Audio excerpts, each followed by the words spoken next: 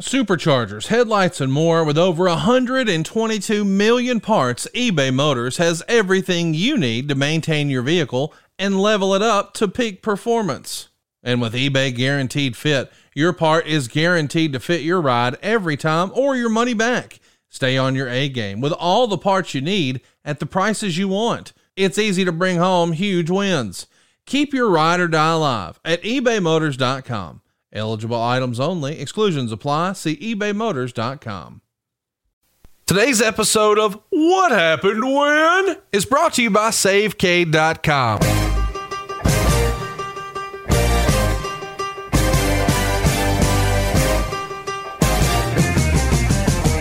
If you're a renter, I've got a question for you.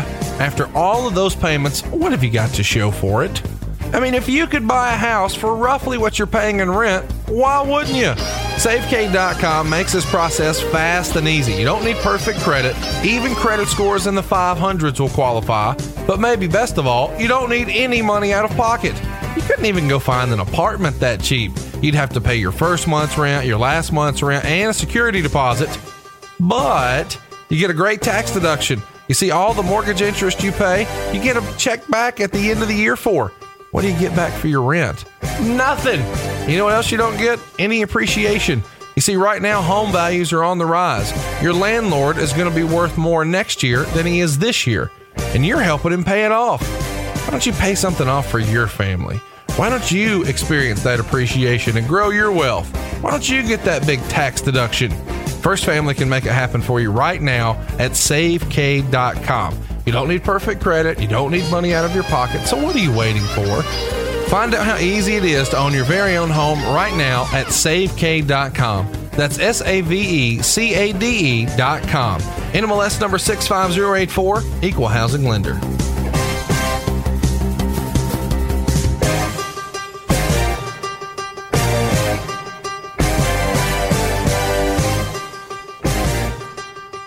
Welcome to WHW Monday. Tony Schiavone and Conrad Thompson. Jim Crockett First Arcade, 605 NWA. TV title, Cajun Omni, The Bunkhouse Stampede. Flair and Horseman, Garvin, Bogey, Magnum, Dusty, Express Tag Team. Turner, Bond, and Mid-South Joint World Championship Wrestling. Talking about the great years of World Championship Wrestling, the NWA, and Jim Crockett Promotions. Tony and Friends North they win. Look, Shivani's back again. World title split off center stage. Bischoff, Disney, Hogan, and Nitro. New World Order and The Crow. Thunder, Russo, Arquette, Champ, Vinnie, Matt, simulcast. Tony's back with Conrad, not your classy podcast. Watch along, try not to laugh. Lowest rules can't pass. This wasn't the initial plan. Tom Zigg's a good-looking man. Klondike Bill, make a chant. Tommy, you come over here. What happened when? WHW Monday. And now, let's go to the ring. And here's your co-host. Hey, it's Conrad Thompson. Hey, it's Conrad Thompson, and you're listening to What Happened When? Monday on the MLW Radio Network. And here, the man of the hour, the master of ceremonies himself, the voice of professional wrestling below the Mason-Dixon line, and the voice of MLW on BN Sports Friday nights at 8 p.m. Eastern. Tony Schiavone! What's going on, kind sir? How are you? Hello, Slapdicks and Conrad Thompson, great promoter that you are. Good to be with you. We are in the midst of a great time to be in pro wrestling, one of the greatest times to be in pro wrestling, and I'm very glad to be a part of it. Thanks to everyone who's enjoyed World Championship Wrestling through the years, and now WHW Monday here on the MLW Radio Network. We got a lot going on, and I'm just glad to say that, Conrad, I love you. Oh, I love you too, Tony. We're having such a good time, and you're busting my balls every single week about being a wrestling promoter, and I'm busting your balls about being a perv. We're having a good time, and I'm looking forward to today's episode. We're going to be covering maybe the most historic Nitro ever. It's Nitro number 37 on the WWE Network, so fire that up right now. It's May 27th, 1996. Motherfucker called me a perv. Well, yeah, go ahead. I was talking to someone else. No, I get it. Hey, listen, okay. I've got some things I want to talk about. I want to announce right now that the month of June is dedicated to Jim Crockett Promotions. Dun, dun, dun. Check out our lineup right now on Twitter at WHW Monday. There you'll see that we're going to be covering the 605 show from 86, 87, and 88, and even Clash of the Champions 2, Miami Mayhem. The month of June is all about Jim Crockett Promotions. For whatever reason, it doesn't win a poll, but lots of our hardcore listeners really want more JCP, and some even freestyle that you enjoy talking about JCP more than WCW. Is that fair to say?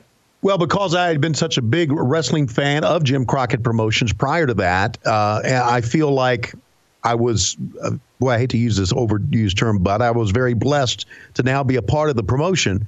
And it was a very happy time for me. There was less pressure than what happened, later with World Championship Wrestling, WCW. So, yeah, it was a great time for me. And I was a much happier camper, as they say.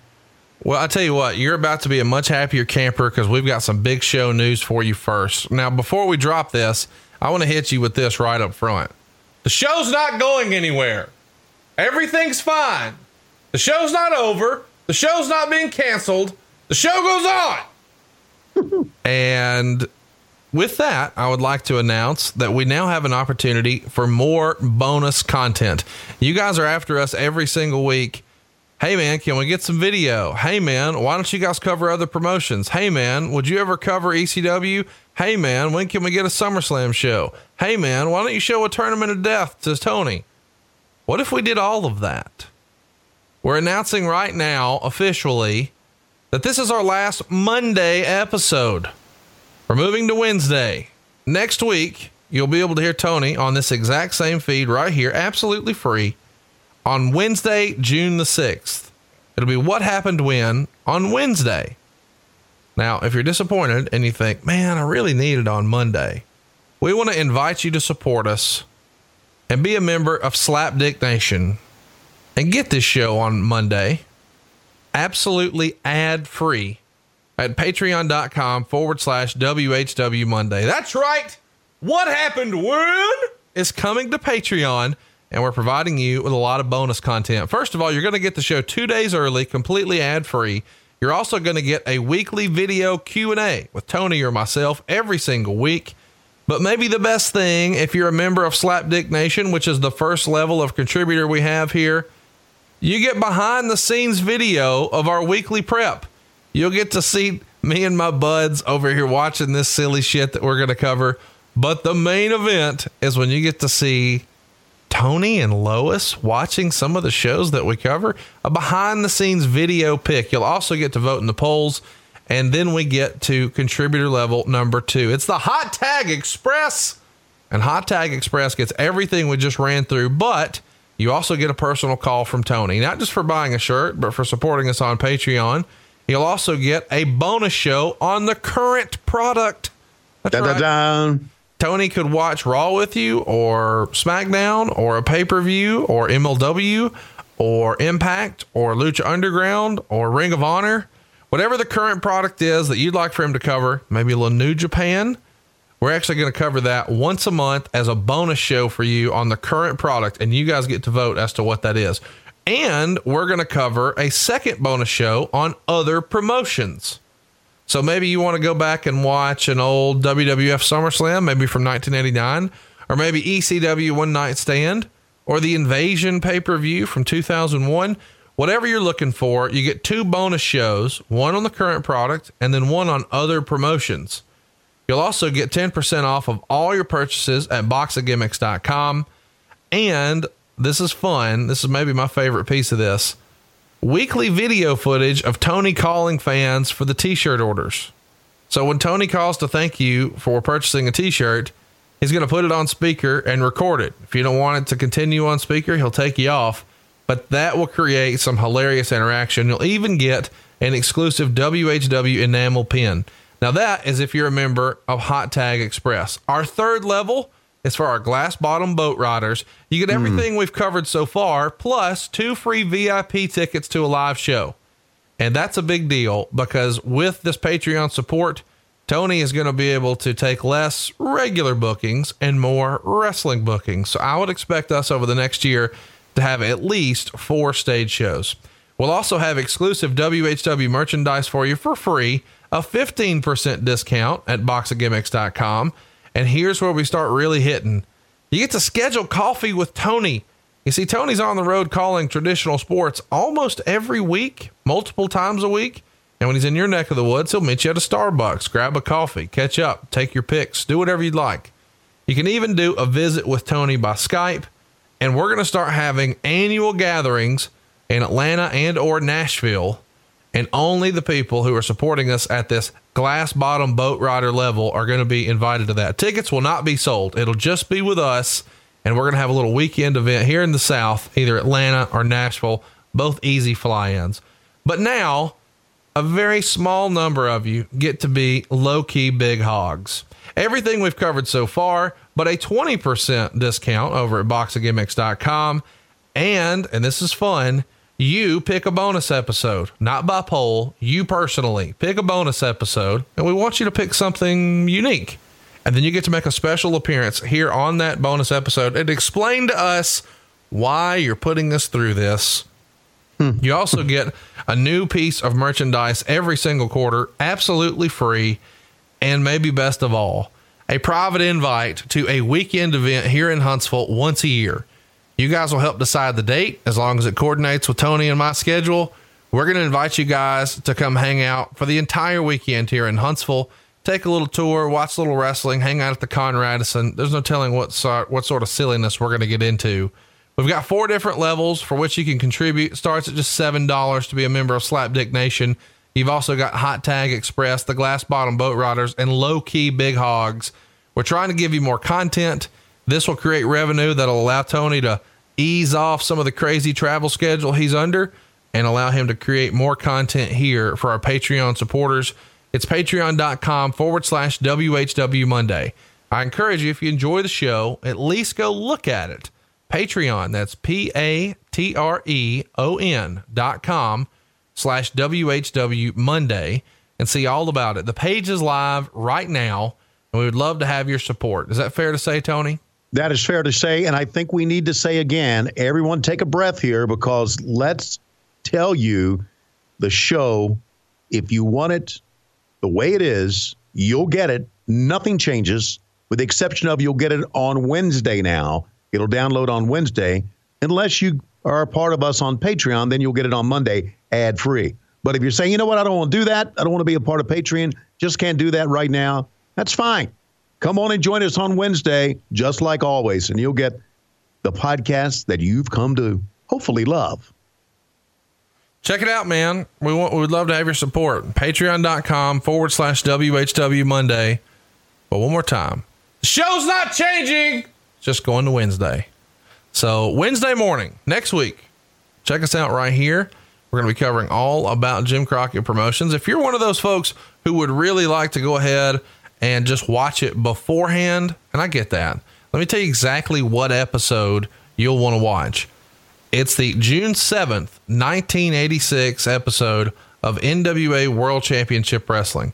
That's going to be almost 30 years, or almost 32 years rather, to the day when it launches here on this free feed on Wednesday, June the 6th. Now you get to see it early if you support us on Patreon at patreon.com/WHW Monday. All right, Tony, it's time. Is she awake? Yep. Can we get her in here? Yes, we can get her in here. Come on in here, lady. You've thanks to Conrad, you've become. Wait a minute. And she's walking through a lot of dog hair. All right, she's ready. Ready, sweetie? Go. Mimi. 3, 2, 1. Give me a play. What did you think of the open of Nitro? Man, as a kid, I loved it. I mean, I could see why some people would look at it now and say it was but as a kid, man, this was a hot open. I assume that most of this was done, with projectors and graphics and whatnot, but this was shot in Orlando, right? In one of the theme parks. Yes, it was. And look, this was some good stuff. I really enjoyed it. And now we're going to go to our first 2-hour edition of WCW Monday Nitro. And I want to let you know, as we go to this first 2-hour edition, most people realize now, because of what this show meant and how historic the show was in the annals of wrestling and the Monday Night Wars, most people know it was the Macon, Georgia Coliseum, but we did not mention one time, Conrad, that we were in Macon, Georgia. Well, not one time. It makes the show seem rather small time to say you're in Macon, Georgia. Does it not, from a national perspective? Yeah, it does. And of course, Eric, did not want to be seen as a Southern promotion, even though that's what we were. We were from the South. We were based in Atlanta. We were owned by, as you will come to find out, billionaire Ted. And you know what? I'm not so sure that this jacket still fits me, but I'm sure it doesn't. But I do want to say that it probably took Larry Zbyszko and I about 20 minutes for him to decide on that fucking shirt, a pullover with stripes. Oh, God, I love Larry Zbyszko. Absolutely loved him. We were excited. This is my first Nitro, so I was really pumped up about being part of this and excited we were going to see some good matches. And, of course, we were going to be a part of wrestling history. It's sort of fun that so many people sort of associate you as the voice of Nitro, but you weren't even on the damn thing for many, many months. I mean, that's right. It's pretty crazy to think about in hindsight. Well, a couple of things were leading up to this.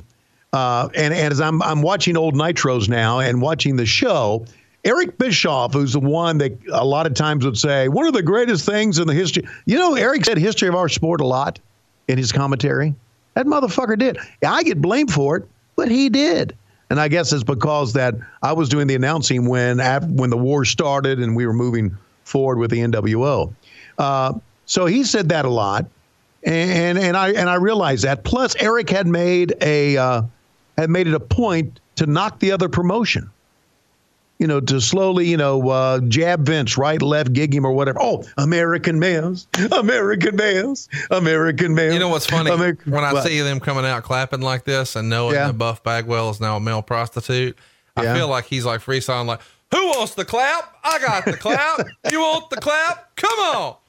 Come get the clap. Cowboys for Angels. Come on. Dun, dun, dun, dun, dun. You saw as they walked by the Ric Flair set where Rick would come and have, shrimp and grapes and whatever. And here they go. Look at this American shit. They look like a couple of, I don't know, strippers. Male prostitutes. Yeah. There you go. Yeah. That's what they look like. With a pirate gimmick of sorts. Yeah. Pretty good. I like this. I like this set too. This entranceway. The best. It's so underrated, especially at the time. By the way, I watched this week. First of all, I know. How about that robe? Yeah. Was that a top 5 robe for him? It probably would be. Well, pink and flowers and the girls. Boy, he loved to show off the girls, didn't he? And of course, he's going to be wrestling in our first match. I think about this. Ric Flair curtain jacking. Yeah, our first 2 hour of WCW Monday Nitro, and we got Flair wrestling in the curtain jerker. How about that? Well, I'm calling it curtain jacking when he's there because he's like he's taking over the show here. This promo he's going to do after, I had never seen. I have to admit, I was not watching wrestling when this happened. I didn't get back into wrestling until I saw Hulk Hogan wearing all black in like August or September of this year. I'm flipping through the channels. Anyway, that robe, by the way, is a top 5 all time. Yeah, it is. Do you know where it is right now? Do you have this robe? Yeah, it's here at the house. Do you really? Yeah. You son of a bitch. Yeah, that was my proudest Flair robe acquisition until this last year. So this is sort of a weird scene here because when they all come out, I thought, man, as much partying as Flair and Arn have done, just all the wild living, raising hell, drinking, staying up late, flying all over God's creation, 5-6 nights a week, taking bumps every day. Who would have ever imagined that of the 4 who just walked through the curtain, they would be the ones to survive and the girls would be the ones to pass away young? Isn't that something? You just never imagined that, you don't want to ever think about anybody dying, but these guys are older, they're heavier, there's more stress on their heart, they're drinking, raising hell, partying, they're traveling, they're taking bumps. Just, the wrestler lifestyle, man. And they outlived both of the women. And the women passed away as a result of in many ways of the wrestling business. Horrible circumstances in both. Yeah, it's terrible. Just tragic. And you just never imagine. And then you see the referee in there who's also passed away. Sometimes looking at this old stuff can be depressing, but thankfully we've got Scotty Riggs and Marcus Alexander Bagwell here to cheer us up. Yeah, we do, because they're good-looking young men, and they actually end up having a pretty good match here for a couple of reasons, because they're good-looking and they can bump, and they're working against a couple of masters as well. You know, you're saying all this and don't want to depress you, but this just tells me how you can never predict life. You can never how your life's going to turn out. Never can. Did I ever think I'd be talking about this with you? Of course not. No way. Hell no. So here we are now, and the first match. Also, you know, this is a good place for all of this because you get a pretty good reaction from Macon, Georgia, to the Horsemen. And you get a pretty good reaction, you know, from Macon, Georgia, from Ric Flair. And, you know, they, as you can see, that fan down front, man, they're all Flair guys and girls here because it doesn't matter how big of a heel he may try to present himself. It's good stuff. It is good stuff. And, you know, you've got, you know, I know a lot of people sort of make fun of curtain jerkers, but the reality is this is a prime spot on the show. You know, I mean, if you're at the top of the hour on any wrestling show, it's an important spot on the show.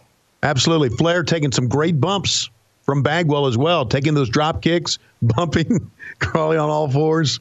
You know, as older as he got, you know, Flair and his stuff got a little bit more humorous. And that's because Flair loved to make people laugh as well as make people boo and cheer. Yeah, he really did. He's been on record as saying when his physical talents, you know, started to dissipate or diminish rather, he really wanted to up the ante with the entertainment aspect. And I think he did that in a big way. Yeah. I don't know what he was doing with that champagne bottle. I think he was giving it to the woman, say, here, stick that up Bagwell's ass. He'd like it. And then he took the champagne bottle back. Could have been. Just freestyling here. You never know what they were saying. But again, Flair is freestyling. And here now, Marty Lundy wants to bring in Marcus Bagwell. As physically sound or as technically sound as any guy ever in the business. And Randy Anderson doing a great job. Saw that one coming. Look at Flair's reaction. That's just...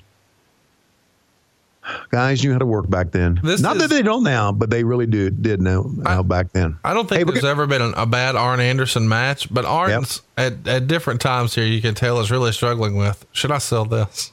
Yeah. I'm not sure about this. Should I sell this? We take a break, and when they take a break here and they had that bug and they did the overshot and we come back, I now think of the days now. Flair was trying to go forward there at that time, but look at him. He's still shaking his fucking head. Oh, God, Ric Flair. I think about now in SmackDown and Raw how they have actually wrestling action during commercial breaks now, and they show it. I never thought you could get away with something like that. Well, I think it does. I mean, I think the reason they get away with it, so to speak, is because advertisers want it. Hear me out. All right. We're in a DVR time. They're not going to fast forward the commercials if you can still see the wrestling action. They're less likely. Exactly. Different era. Yeah. Back in this era, it's like, do not do anything with the commercials. Sure. Or the sponsors will get pissed. I understand that. Absolutely. So that now Arn is, of all this, we've talked so much about Bagwell and Arn and Rick, obviously, but, you know, I thought Scotty Riggs was a very underrated performer. And Scotty Riggs is a listener to WHW Monday. Oh, good. Scotty, good talking to you again, buddy. I thought that, and he was probably the odd man out in all this because of, you know, Bagwell being like the rookie of the year and was a great singles competitor before they became the American males. I just can't say American males without singing the motherfucker. Slam your grandma. Slam your grandma. Patreon. Oh my God! Listen to you. So anyway, I thought, see, Scotty could sell. Scotty did some good shit. Hey, give me some champagne, some bitch. You're never supposed to work and drink at the same time, Conrad. You do realize that, don't you? Bobby Heenan never got that memo. Yeah. Boy. Well, there was a difference between just taking a drink of champagne and drinking a whole bottle of vodka. There's a difference during the show. See, I thought I was throwing shade. Listen to you. Okay. But anyway, back in the corner here, Arn Anderson doing a great job of calling. He's got his head down. He's calling spots. And he's just making things work here. And again, kudos to Scotty Riggs because he can sell here, man. I feel like we should catch everybody up here that this show is going to be a rather interesting show. Yes. Because it is almost like, I don't know, WCW 95 trying to turn into WCW 97. Because this is very much a transition period where the ring looks like Nitro, the graphics look like Nitro, the set looks like Nitro, but so much of this show does really not feel like the Nitro that I remember. And the catalyst for all this change is Scott Hall in a few minutes. And I guess we should sort of point out that behind the scenes, just a week prior, or, in the prior week, the curtain call happened. And so you saw Kevin Nash as Diesel, Scott Hall as Razor Ramon come out as good guys and bad guys together and sort of hug and acknowledge their friendship with Hunter Hearst Helmsley and Shawn Michaels in Madison Square Garden. Had you heard about this at that point? Was that a big deal in the business, even outside of the WWF? If it was a big deal in the business, I did not hear about it. Again, because I did not keep up with the WWF stuff. I didn't. I didn't know what was going on over there at all. Maybe I should have. Enziguri in the back of the head. Getting my maneuvers down here, Conrad. Enziguri in the back of the head. So no, I didn't. And I'm sure with people who were following the business and the dirt sheet people, even the boys, they were into it. But I did not. I was not aware of what was going on. And that's not Shivani not remembering shit. That's Shivani just not caring. Let me tell you something about Randy Anderson pushing Ric Flair right there. That was one of the things that Ole Anderson absolutely hated. Because Flair started taking bumps for referees, right? And Ole thought that was one of the worst things you could do. He thought that demeaned wrestlers. Right. So anyway, but no, I didn't. I was not aware of what was going on over there. It is sort of interesting because the narrative is it's such an important night in wrestling history. And meanwhile, here you are calling the other show fucking oblivious to it. Yeah, absolutely. And you know what? Why not be? Why did I have to be tuned in with what the WWF had to do? Was that important to what I was doing? No, I'm calling matches. I'm putting our guys over. I'm trying to make us bigger than life. I think if I really think this, and I go back to the one thing that I heard Vince Scully say many, many years ago before he retired, when they asked him on an interview, a shooting interview, do you listen to other broadcasters? Do you watch other baseball games? He said, no, I don't. I don't want to try to have them influence what I say. My job is to call Dodger games and have the fans get interested in the Dodgers, and that's it. My job was to call WCW, was not to react to anything the WWF did. And I don't think my counterpart, JR, was like that. I think JR was very much into what was going on with us. And later on, in years later on, I kind of got involved in it. There's a brain buster. I got involved in it, and it probably hurt my commentary.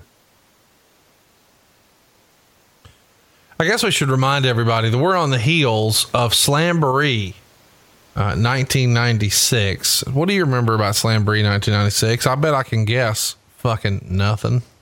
Nothing. I'm glad that's the case because, man, this is Well, no, chat me up about some of the things that happened, and it might stir up my memory. I can remember doing Slamborees, but I can't really tie up Slamborees to the years. This is the fucking Lethal Lottery. Won by Diamond Dallas Page. Did he win? Was that right? Yeah. Okay. Last eliminating the Barbarian. Yeah. In the Battle Bowl to become the #1 contender. I mean, the undercard is pretty interesting because you've got, Dean Malenko working with Brad Armstrong, Conan working with Jushin Liger. Yeah. Well, I mean, I guess that's it. Yeah. This pay-per-view had shit like Scott Norton and Ice Train taking on Big Bubba Rogers and Stevie Ray, and Dick Slater and Earl Robert Eaton taking on Disco Inferno and Alex Wright. Wow. DDP and the Barbarian taking on Ming and Hugh Morris. VK Wall Street and Jim Duggan taking on the Blue Bloods. Rick Steiner and the Booty Man taking on Craig Pittman and Scott Steiner. Okay. Yeah. No wonder I forgot this shit. That's right? what I'm saying. You block out the fucking painful memories, right? Right. Absolutely. Arn Anderson talking to Gene Okerlund. Gene does a great job of reacting to all this that he's seeing here. Look at Flair. Just look at Flair. You got to go back and watch this promo. It's unbelievable. Yeah, absolutely. Hair slicked back. And, it's typical Ric Flair that we know now, in that Ric Flair is not paying attention to anything that's being said here. He's not. He's in his own fucking world. He didn't know what Orange just said. He was just shaking his head. He doesn't know what Gene Okerlund's talking about. He's doing his Ric Flair shit, and the world be damned. Woo! That's Ric Flair who needed Ritalin. But thank God during this promo he didn't get it. And now he's going to talk about the Macho Man Randy Savage, which they were building up a pretty good angle here with Savage and him taking Liz away, and it was pretty good stuff. And he's saying, Mongo, I'm coming to get your woman. Everybody thinks that these girls are here because I'm a sugar daddy. Nope. Deborah McMichael's going to be my sugar mama. Woo!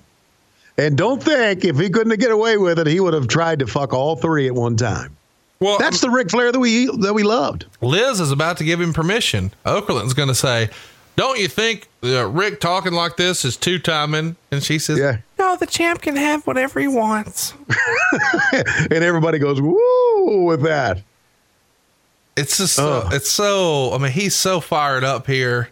Yeah. He's just dumped champagne on his head. He can barely control his excitement. He looked forward to this promo more than the match by far. No question. Absolutely. When he could have the ladies around him, and to him, it wasn't about wrestling now. It was about Ric Flair, and Ric Flair be his lifestyle. Woo!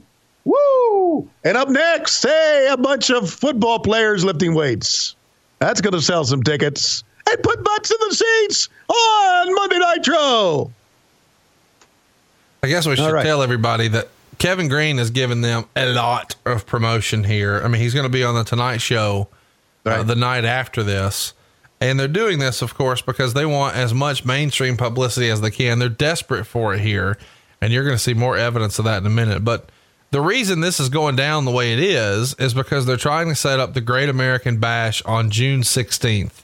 And that's an interesting show because you've got, all the silliness with the NWO, but you've also got Mongo teaming. I mean, I can't believe that's even a real thing. Mongo and Kevin Green are a tag team against Ric Flair and Arn Anderson. Does that not feel like that's, I think it's 20 fucking minutes. We're not going to cover that show, are we? I mean, we might if that's what they want on Patreon. Yeah. Well, I'm with you though. The two football players lifting weights. I get that this is mainstream and you're trying to build publicity and whatever, but it does feel like they ought to have a wrestler giving but they should be tagging with a wrestler. I know Mongo is going to be a full-time wrestler after this, and maybe that's the purpose. But in a traditional sense, it feels like Kevin Green would have Sting working with him or something, right? Right, and it's something that kind of Zbyszko in his commentary, if you go back and listen to the commentary, really pointed out. He said, the football players, push weights and put pads on and everything, and it's different with wrestling. And, he really, really brought it back to, I thought, square one with this is pro wrestling. This is not football, and this is not just about lifting weights. And I think, and I thought at this time, and I really think now, that this fucking weightlifting thing went way too long. No doubt. Jesus Christ. And I'm going to blame Neil Pruitt for that. No, I'm not going to blame Neil. I like Neil. I'm going to blame Craig Leathers. One of the things I noticed when you go back and you watch these shows with a critical eye is some of these wide shots that they get when they're setting up shots, back from a commercial or about to go to the ring or about to show an entrance. They'll shoot it from an angle that makes the building look much, much bigger, as big as possible. But at the same time, they accidentally shoot a bunch of empty fucking seats. That would never happen at the time with WWF. I mean, they would have made sure that they had people rearranged to be in those seats or just shoot it from a different direction instead of seeing rows of 12 just empty. Well, we're getting ready to witness the big moment, I guess. One of the most memorable moments ever.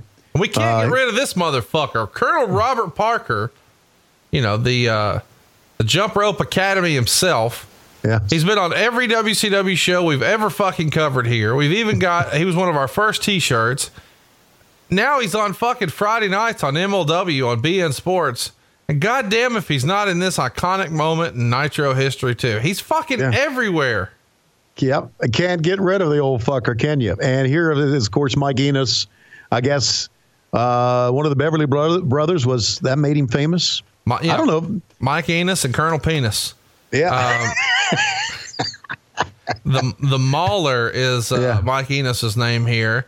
Yeah. He's taking on Steve Dahl. What's your favorite Steve Dahl match? Well, it's right now. It's the one I remember. This is the one that made Steve Dahl famous, right? He can't get any more famous than this. I mean, he might could. He could do a podcast with you. It's working for me. No. You do 3 of them, and you promote Starcast in Chicago. Pretty excited about that. You should be. We're all excited about getting together with everybody in Chicago right before Labor Day and right before All In. I don't know. Mike Enos was pretty good. I mean, he was. At one time, if I recall, he was going to be like part of the Minnesota Wrecking Crew 2 under the tutelage of Ole Anderson. So he'd been around a little while. Could do some things. It's a nice fall away slam. Off the second rope. That's a hot move, especially in 1996. Yes, it is. Absolutely. Did a lot of good stuff.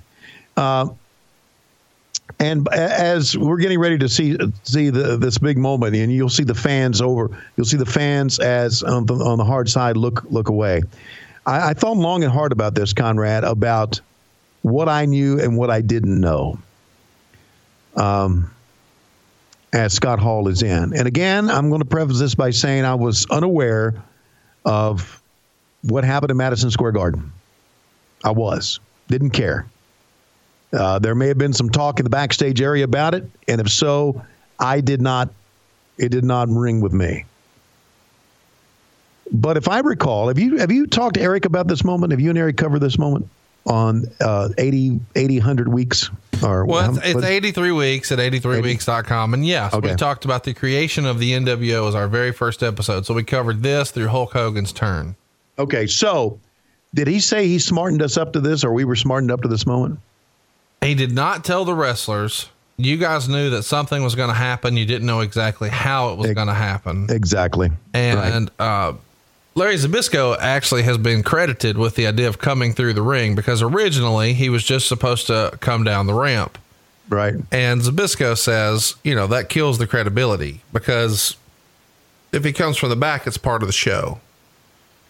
Right. And of course, in hindsight, even Bischoff would admit that maybe it was a mistake to have Hall go back up the ramp. You see Scott Hall coming down right now, followed by fans. Look at everybody standing up like, what the hell?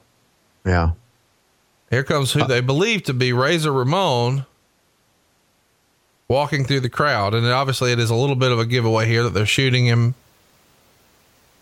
The wide shot, you would just buy, even this shot. But when you get tight shots of him like you're about to here as he climbs the railing, it becomes a little more apparent. Yeah, I mean, look, if I'm a director and this guy walks in and someone says, "Hey, Razor Ramon's in the building," I'm probably going to try to, and he goes over the rail, I'm probably going to try to get a shot of him. And of course, he was in his full Razor Ramon, rap here and talk. What I was told, I remember, was do not sell this as somebody in the ring. Right. Just make it feel like this show is being interrupted and you have no idea what to say. So I didn't say much. And as the show went along here, now that I'm looking at it back years later, 20 plus years later, it came across exactly the way Eric Bischoff wanted it. It came across as if Vince was sending this guy there in our show to say, fucking enough. We've had enough of your mouth. We've had enough of you bad talking our promotion. And I'm here to tell you enough. And it was, looking back on it, I thought it was ingenious. I didn't get a good feeling that night for it because I didn't really know what to say or how to say it, and I was kind of afraid that I would say too much. But looking back on it, buddy, it was a great show because of this.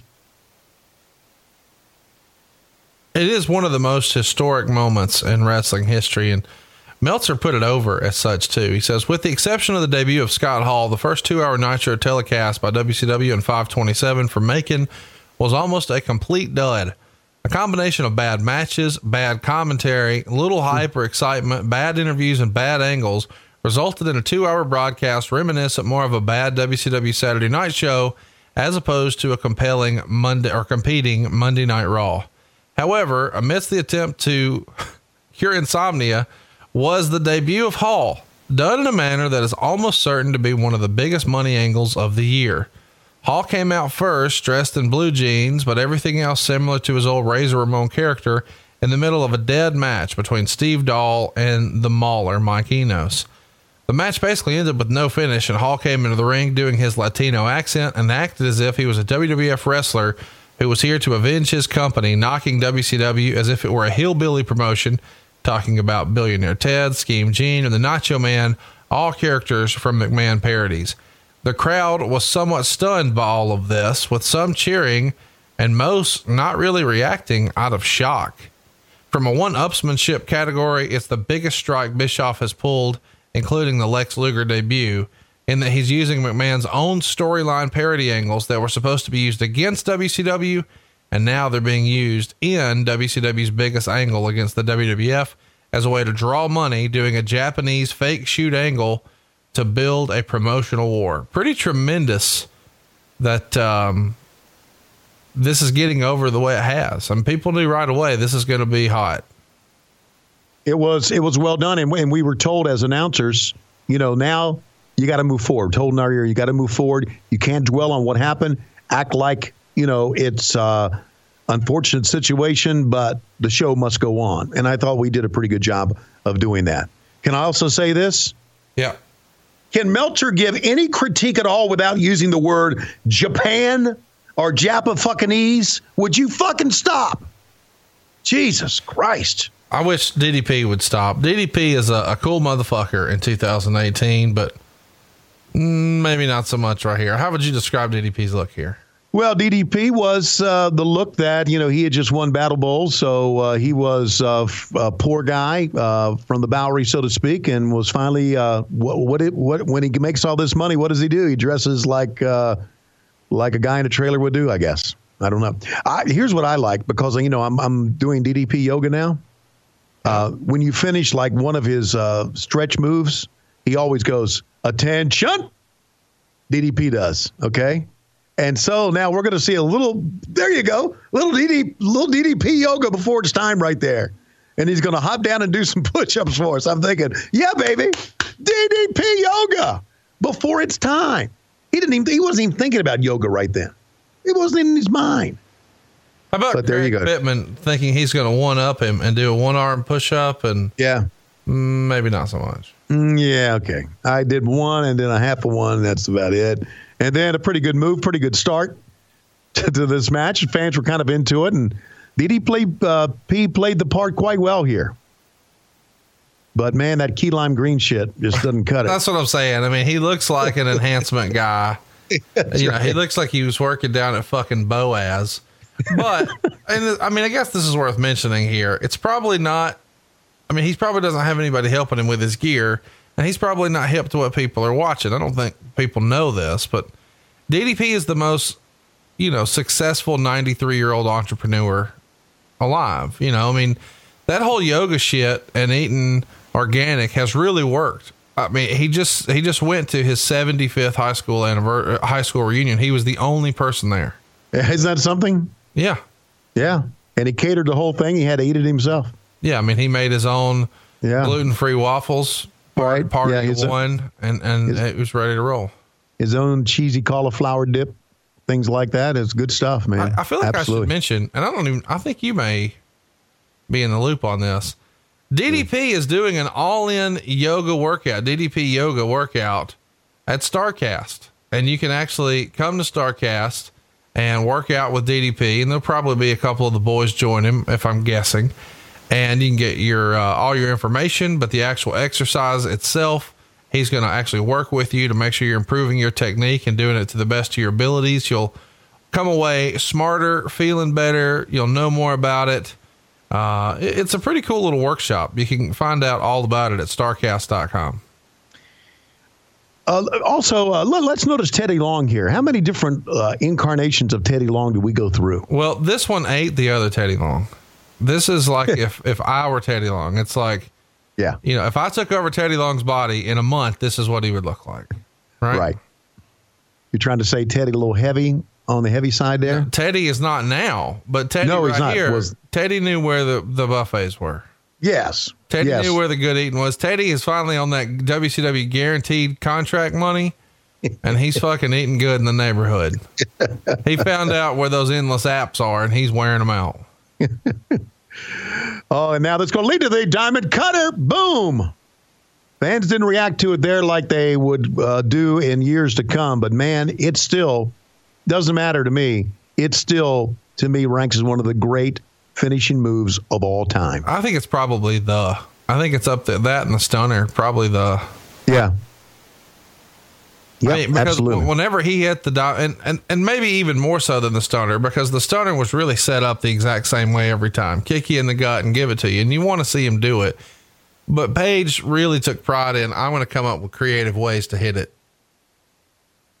Yeah, because that Diamond Cutter can hit you from anywhere, bro. Self high five. And now we're going to do something with a Macho Man. Go back and listen to this thing here. It was really, I don't know if Pruitt put this together or not, but the commentary and the sound of this was really not well done. But we did a very good job of portraying the Macho Man Randy Savage as a fucking nut here. So now, see, look at this. I mean, he's going to push referees. He's going to, elbow a drop. It didn't matter to him. He fucking hit you. And here, this guy's name is Rob Garner. And Rob was an old JCP, Jim Crockett Promotions employee that worked with Jimmy for a long time and moved to Dallas with Jimmy when the promotion moved there. And he was still working in WCW. So Rob Garner was a good guy. Meltzer really did not dig this show. Surprise. Yeah. So even the promo that I enjoyed so much with Ric Flair, he says, perhaps the most embarrassing was the interview with, of all people, Ric Flair, who had been doing some of his best work in recent years of late.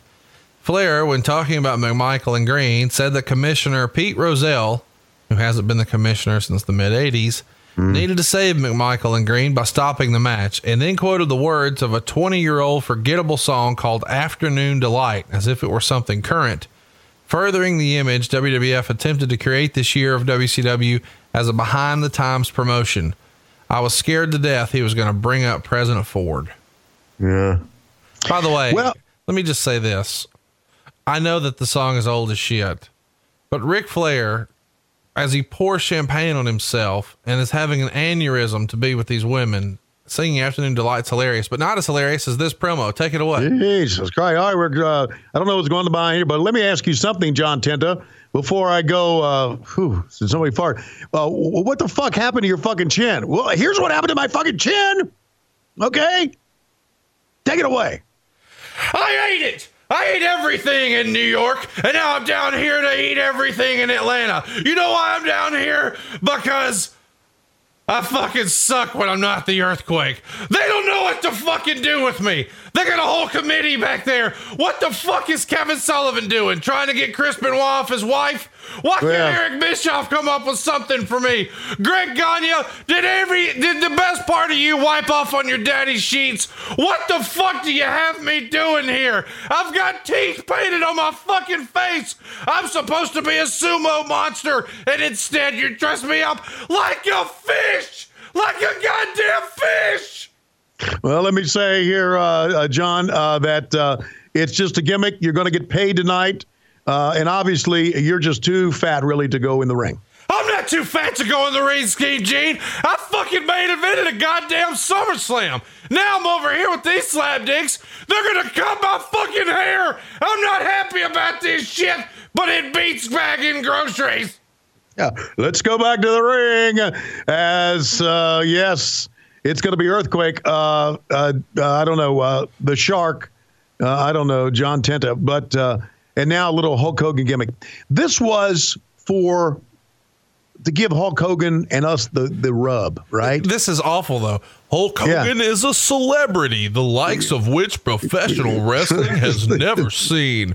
Wait until you see all the celebrities who also are fans of Hulk Hogan. Here's Hulk Hogan grunting to death. And here is George Foreman punching him over the rights to the lean, mean grilling machine. Unfortunately, Hogan didn't answer the call, and he got Pastamania and butt stuff instead. Here's Shaquille O'Neal tearing his shirt off. Isn't it impressive when a 7-foot man can tear cotton? Shaquille O'Neal sure could. Here's Dennis Rodman. Clearly the biggest heel in basketball, but WCW's so desperate for attention, he's a babyface. And as if that weren't enough, here's Kevin Green, who looks like he works at a flea market. Maybe he is battling for Gravitron's job. Will he get it? Oh, yeah, he will. You know exactly what we're doing at WCW. We're trying to convince you that we're significant. We're even going to get a man with so much CTE, he can barely function with sentences. Wait until you hear all the fantastic promos that Sugar Ray can cut. He just says, "This is the Hulkster. Listen." That's his closing line. Listen. I don't know why anyone else listened, but I know that Eric Bischoff thought this shit made Hulk Hogan cool. Little did he know, Hogan sucked dick by this point. Woo! Well said, my round friend. Well said. 6 weeks later, he's the fucking hottest act ever. And right here, they are so desperate to convince you he's a big deal. They're trying to show all these other celebrities who grew up on it. By the way, they got fucking burned up by the pyro. Did you see that? That's exactly it's the highlight of the whole show. A cameraman stands there, is engulfed in flames, and realizes, oh, goddamn. That is us. And now we're getting ready to go to hour number 2. Aren't we? Or are we? Yes, we are. And now, instead of being ringside, they're going to a stage. And this is the first time we see this setup here, right?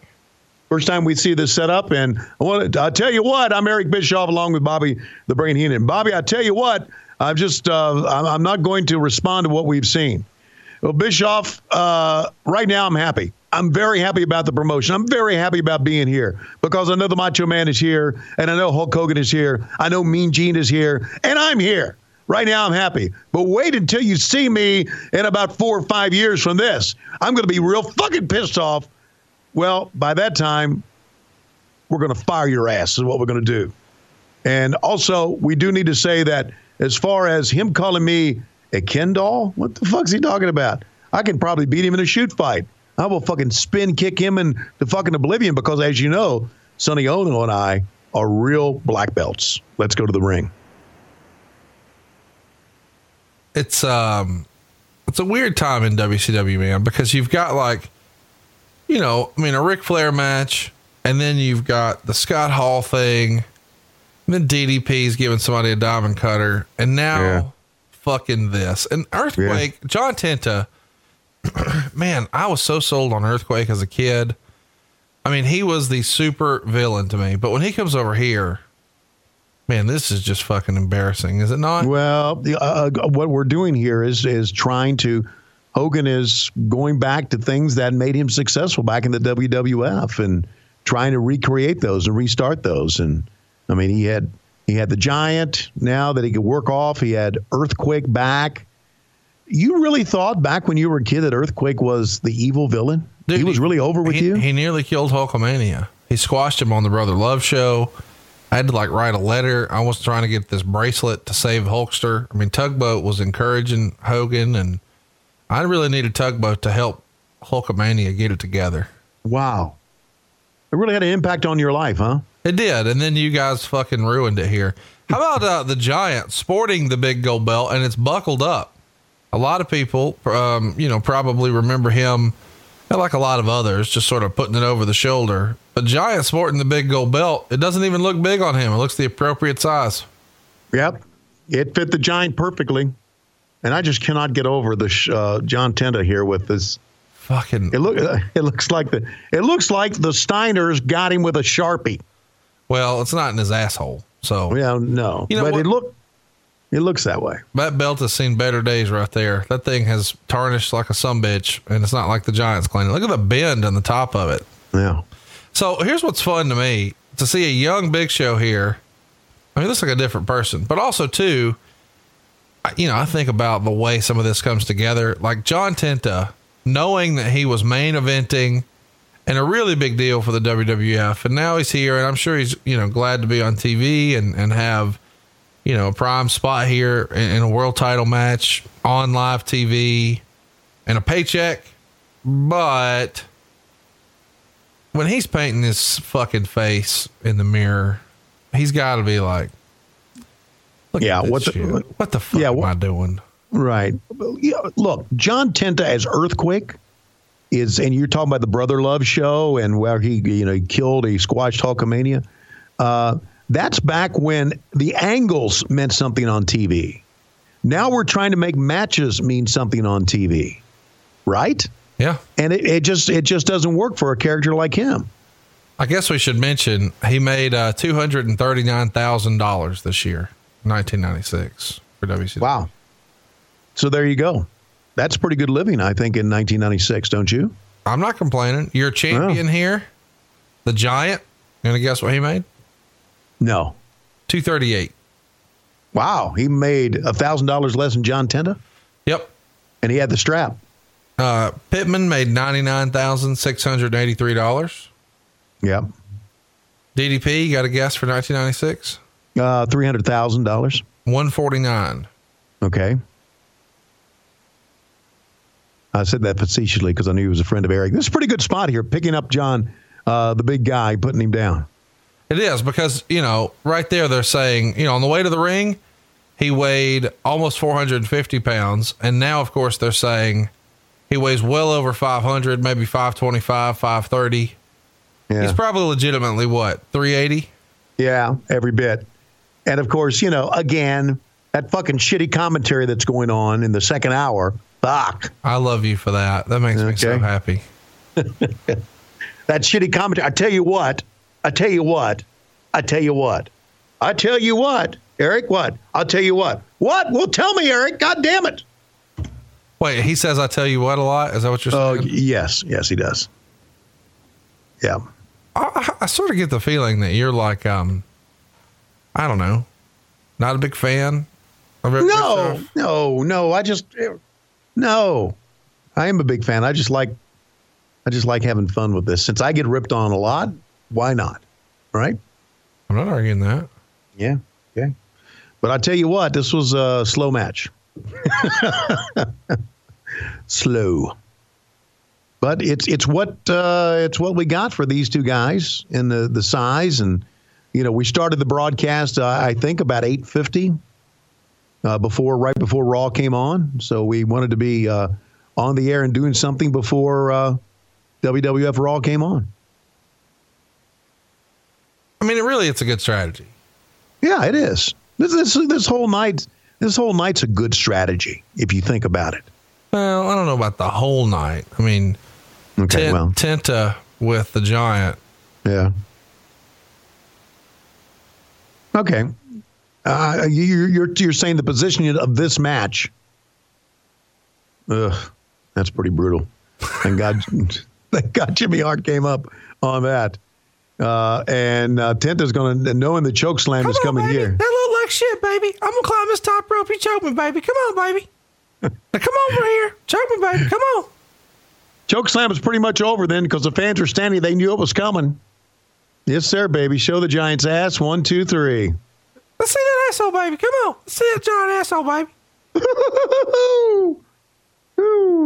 So, this is a weird deal here.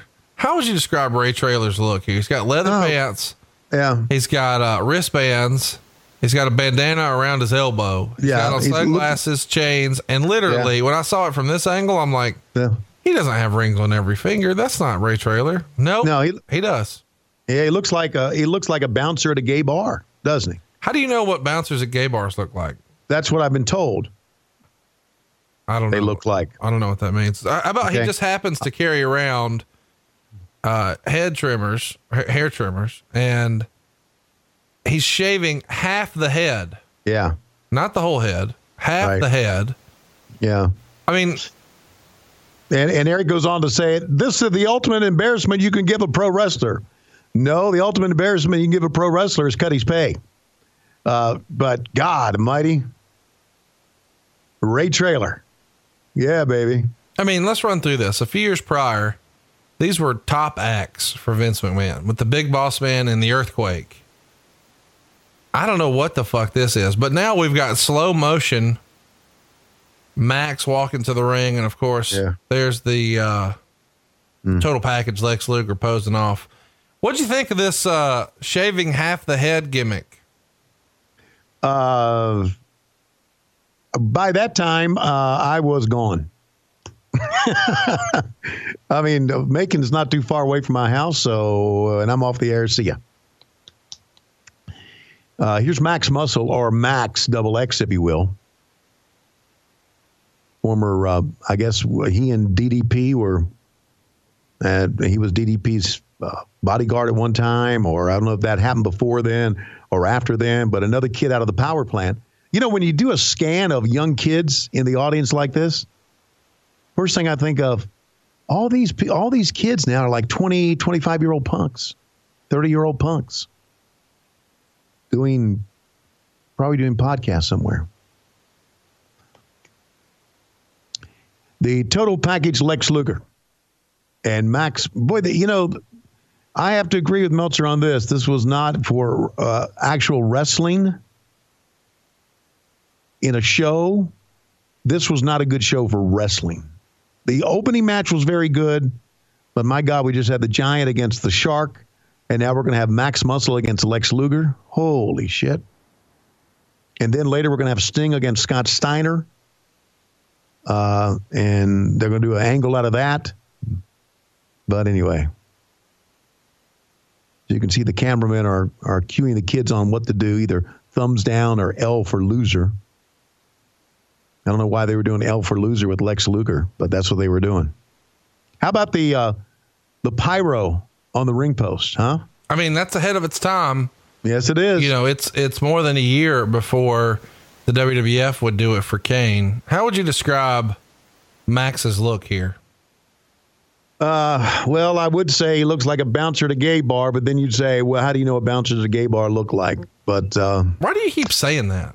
Well, he looks like he tries to look like something out of Mad Max, something futuristic with his hair shaved on both sides. Wait, so if you shave both sides of your head, it's futuristic? Yeah, for 1996 it is. It's just regular shit. I was going to call his look steroid chic. Now, here's what's fun to me. Yeah. You could tell he's just freshly shaved his hair because he's completely tan except for right where his hair was. Exactly. It's funny about hairdos back in 1996, I mean, think about this. Remember Pee-wee's Big Adventure and Pee-wee's hairdo? Yeah. A lot you look down and you would go, what the fuck is that? And a lot of kids now have Pee-wee's hairdo. Now, here in 2018, they have Pee-wee's hairdo. So you just never know what's going to become chic, what's going to become fabu, as Jim Barnett would say. That's fabu, my boy. I mean, wasn't Pee Wee Herman's haircut just a Caesar? Well, yeah, I guess it was. But it looked nerdy back then, and now it's cool. And I don't know, what is it? A Caesar? They actually have names for haircuts? Yeah. I mean, Okay. Pee Wee was sort of rocking a Caesar. Okay, rocking a Caesar. Okay. What would you call Luger's haircut? Cowardly Lion? Okay. And we have a lot of Southern mullets in the stands. Yes. And there's a difference between just a mullet and a Southern mullet. Believe you me. Well, the Southern mullet is a little greasier. And the Southern mullet is just, right out of Boaz, Alabama. You know what? I just Googled Southern mullet. Throw that in your Google machine. Okay. The first hit you're going to get is Joe Dirt. Very cool. Absolutely. Again, just a brutal match. Luger's forearms were, bless his heart, were terrible. But he looked the part, and fans were really into it. I mean, he had two guys who would stand up during this match, and you'll see them on the hard, away from the hard camera there. You see one of the stripes and one of the, I mean, they were just really into Lex Luger. They wanted the torture rack. They wanted to see his power. And so that told me that Lex was not the greatest talker, was not the greatest worker, but he was fucking over. So explain to me how he got over. It's hard to explain, isn't it? Isn't it really hard to explain? No, I don't think so. I mean, you guys gave him a push. You gave him a push because he looked good, and he thought, man, this can be our Hulk Hogan. Okay, this can be our Ultimate Warrior. But instead of saying, we know something, Mean Gene, he pointed his finger and his thumb, and he said, intestinal fortitude. Yeah, that's true. Look, he was... But so we could have given Max Muscle the same push and he would have been over too? That's the way pushes work. You push a guy. Okay. I mean, listen, it's true. Yeah. You guys, and don't get me wrong, there is a lot of talent that has to be there, but there's a lot of guys who have talent that we never really see. Yeah, you're right. Because they're just, for whatever reason, not the favorite son. Luger here. You want to guess what he made for 1996? Wow, he probably made $500,000. 443. That's pretty good. There you go. Doesn't surprise me at all. Old Max Muscle. You got a guess for what he made in 1996? He didn't even make $90,000. No, he did not. He made 31. Wow. Can you imagine this? I'm Max Muscle, and I'm wrestling a guy who's making over $400,000 more than I am. Well, man. In fairness, how many tickets did Max Muscle sell? I agree.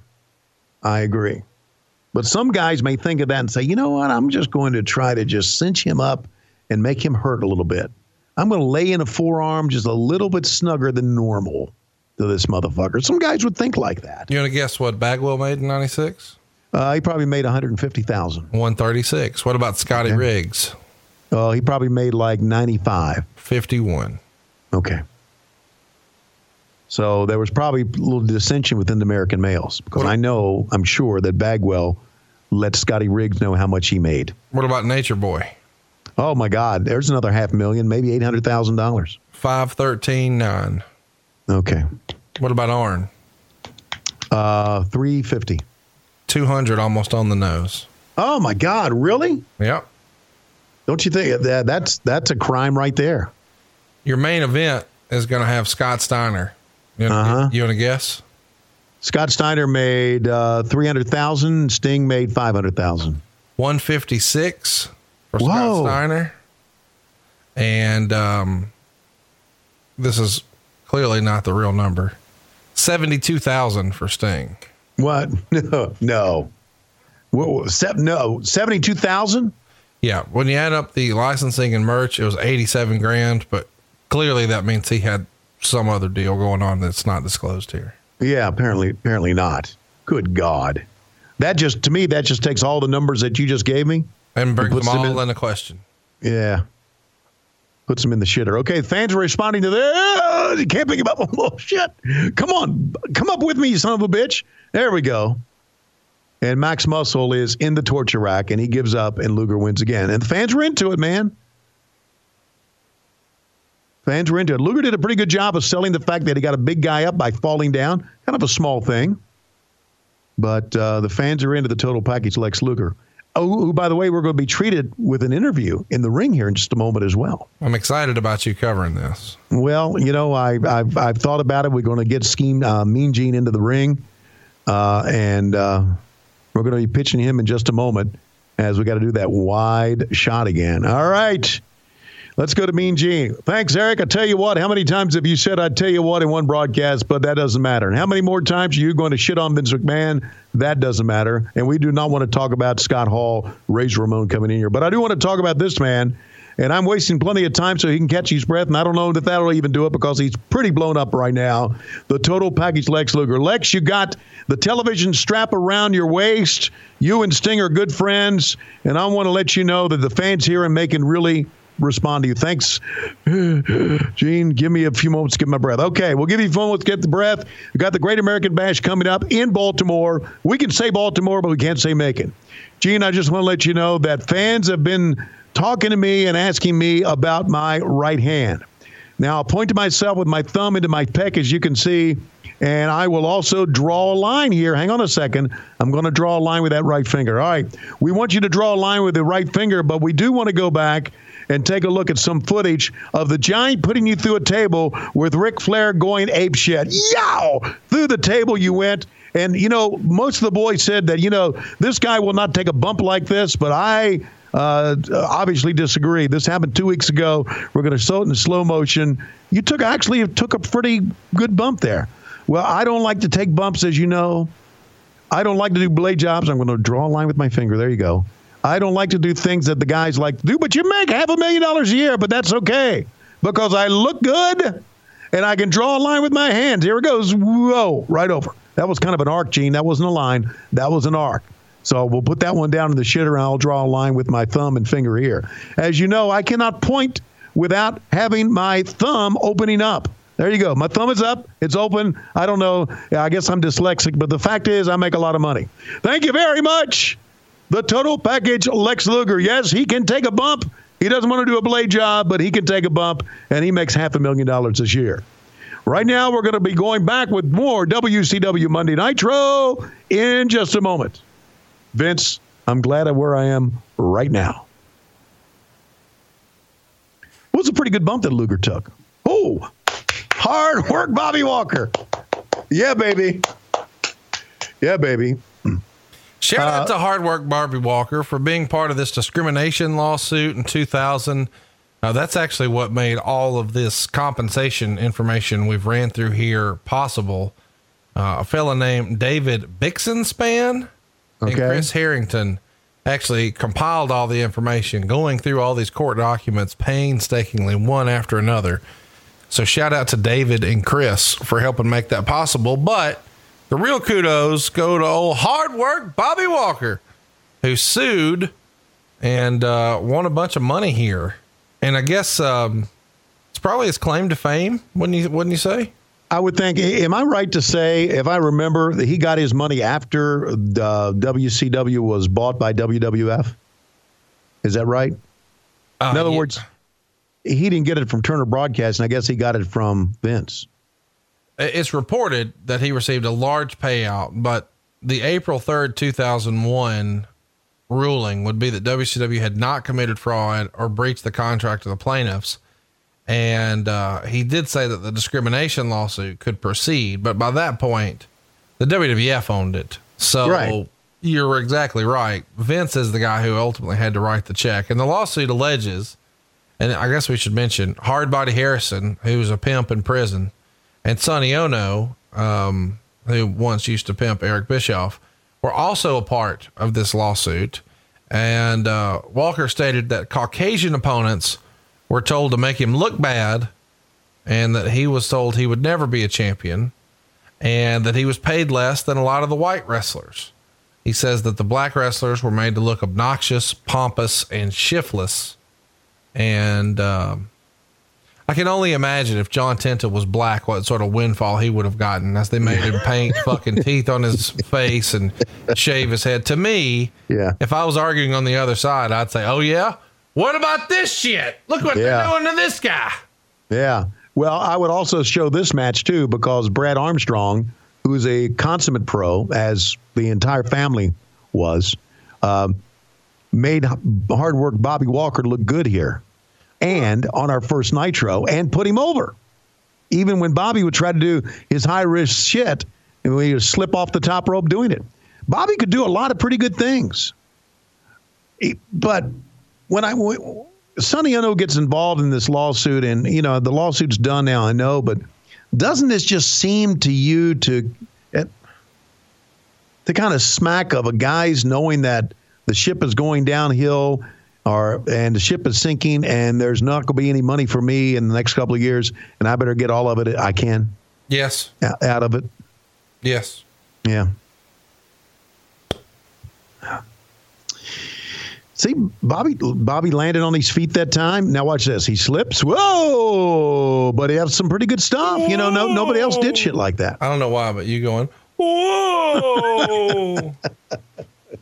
Tickles me. I'll do it again here in a minute. Whoa! Why is that fun for me? I don't know. Good arm drag, take over, man. Driving the knee down. Bobby was in the power plant. Whoa! He could do some things. You suck, bitch. Whoa! Oh, my God. We're just having fun. And there's still like 30 minutes to go in this fucking show. Whoa! Now Nick's going to remind Bobby, you know where the hard cameras are, and Brad's going to know where they are.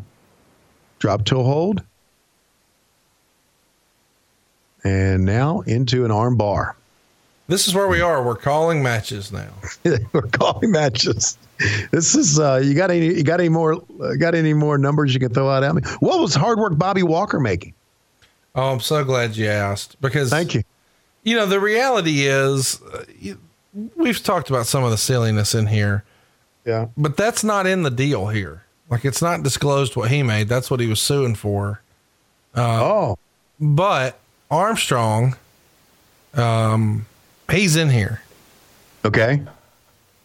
Let me find him here. Brad probably made like $35,000 knowing what they thought of Brad Armstrong, which was wrong because the kid could perform. $54,349.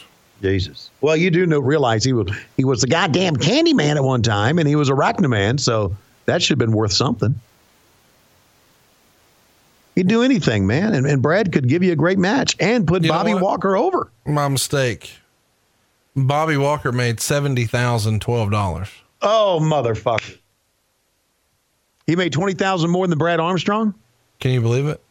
And he's just basically he's a student out of the power plant. He filed suit against World Championship Wrestling, TBS, and Terry Taylor, who's the person who told him he'd never win a title, in July of 98, and it was dismissed in January of 99. And then he filed a racial discrimination suit in February of 2000, and it was settled in July of 03. So Bobby Walker probably got a pretty damn good payday. He's gonna go up top again and slip. And whoa! And a cover. And get the win. He got the win here. He got the win. You know the common denominator and all this bullshit is? Nobody fucking cared. I mean, look, Yeah. the crowd goes mild. Right. There's polite applause, but it's because it's over. Yeah. The thing of it is that when you mentioned Terry Taylor's name, okay? Oh, I see where you're going with this. Yeah. Is it time to shit on Terry Taylor? Yeah, let's shit on Terry. He's never learned to shut up. Never learned to shut up. And if he had learned to shut up, there may not have been a lawsuit. Fucking red rooster. Why do you think so many people hate Terry Taylor? I don't know so many people hate Terry Taylor, just the people that know him. Oh. Here's Eric Bischoff's son. When he was a wee little punk kid. That was really Garrett Bischoff? That's Garrett Bischoff. Yep. It sure was. Holy shit. I had no idea. Yeah. Really? You didn't know that was Garrett? No, I saw this commercial and made fun of it. Right. But I had no idea that was Garrett Bischoff. And here's Garrett. Oh, with paint on. WCW magazine on newsstands everywhere.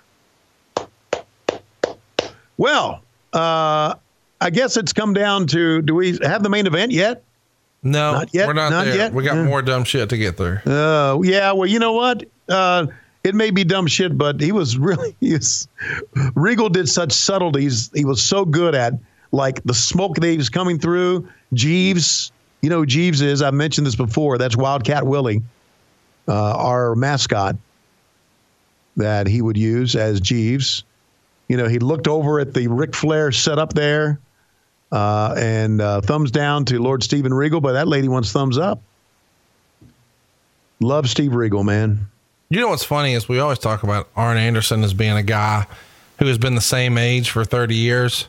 I feel like Steve Regal here was 42, and he's still 42. Yeah, you're right. You're right. He's really like 24 here. By the way, he's coming out here with Barnett's favorite wrestler. Yes, sir. I'll let you do some commentary here. Das Wunderkind, Alex Wright, and I will wear the key lime pants, and I will wear the big codpiece, and it will show off my joint, and you will like it. Oh, flip flop in the ring. I just came from the back where Jim Barnett put the Colts on me, and now I'll go up against. I can't do this shit without laughing. Steve Regal. Wrestle with me, Steve Regal. Look at my rear end. Look how it looks in the key lime pants. Oh, I have a nice tight German rear end. Did you say German rear end? From the motherland or the fatherland or both, whatever you want to call it. The fatherland. It's the fatherland? I thought it was the motherland. I didn't know there was such a thing as the fatherland. I know now. I didn't know. Okay. Good go behind. Good on drag takedown. But let me hoist my ass up in the air because it's key lime, as you know. There it is. It's up in the air for everybody to see. Why? I'm going to, well. Why are you calling his ass a flavor? That's what the color is. It's key lime. It's not a flavor. It's a color. No, key lime's not a color. Yes, it is a color too. No, that's like yellow or green. It's not a color. Yes, there's a color called lemon too. There's a color orange. It's also a fruit. I just can't believe. Say you've ruined my you've ruined my momentum here. Where was I? I don't mean to. I'm sorry. Okay. I roll through and I kip up and I roll through again. And yes, back in the fatherland with my key lime trunks and my codpiece. And right now, Jim Barnett is back in the men's room, whacking off somewhere. Good headlock takedown and another one. Ooh, down he goes. Yes, back in my home country, I was a big star. What does he do now, by the way? Does anybody know? Does he still wrestle? No, I don't think so. But I mean, he has done stuff not too terribly long ago. But, it is one of those sort of what ifs. I mean, at this point, he's only 43 years old now. Uh-huh. And by comparison, because I know a lot of people think of him as being like from a different era. AJ Styles is 40. You know what I mean? So Alex Wright is not like this old dude. Yeah. Alex Wright, I thought if Alex Wright, oh my God, screeching hot here. This is old commentary ninja. Prepare yourself for Guacha. That's right.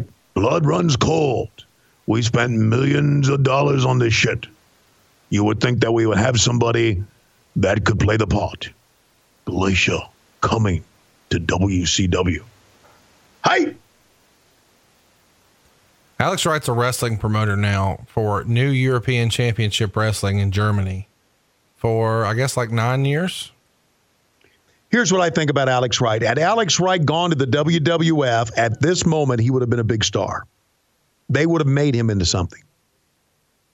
Don't you think? They could have. I just think the kid looked too good and did some good stuff. I mean, he did. I was always amazed that, of course, we made him Berlin and we changed his character but I just always thought that there's something could have been done with Alex Wright, and we just kind of missed the boat on that. Yeah. And I can't put my finger on it. Thank God. But I just feel we could have.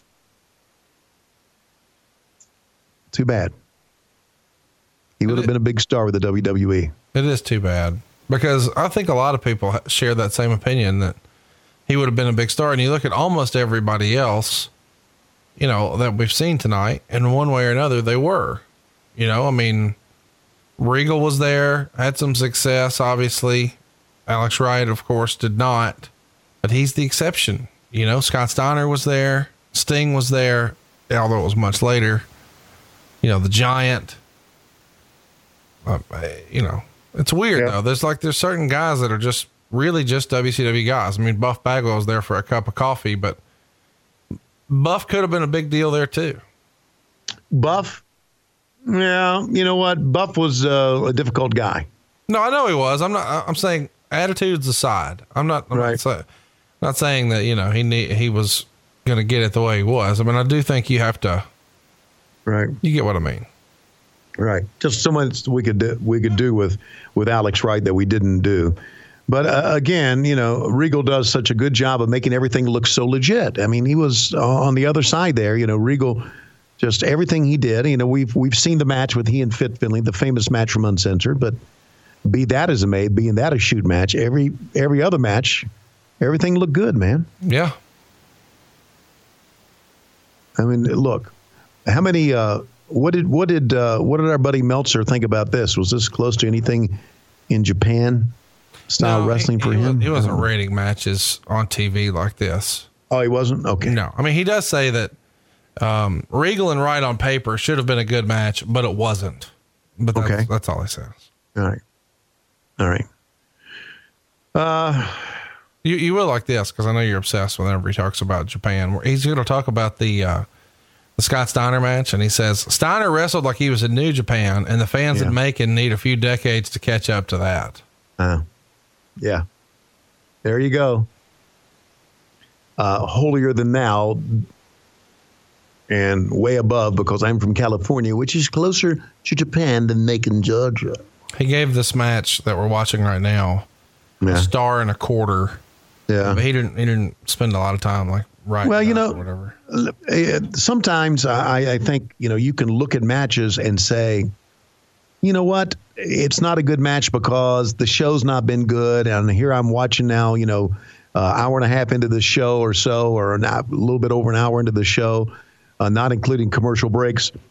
And the show sucks. So this match just sucks with it. But this match is pretty technically sound. It really is. I mean, both guys are doing a lot of good stuff.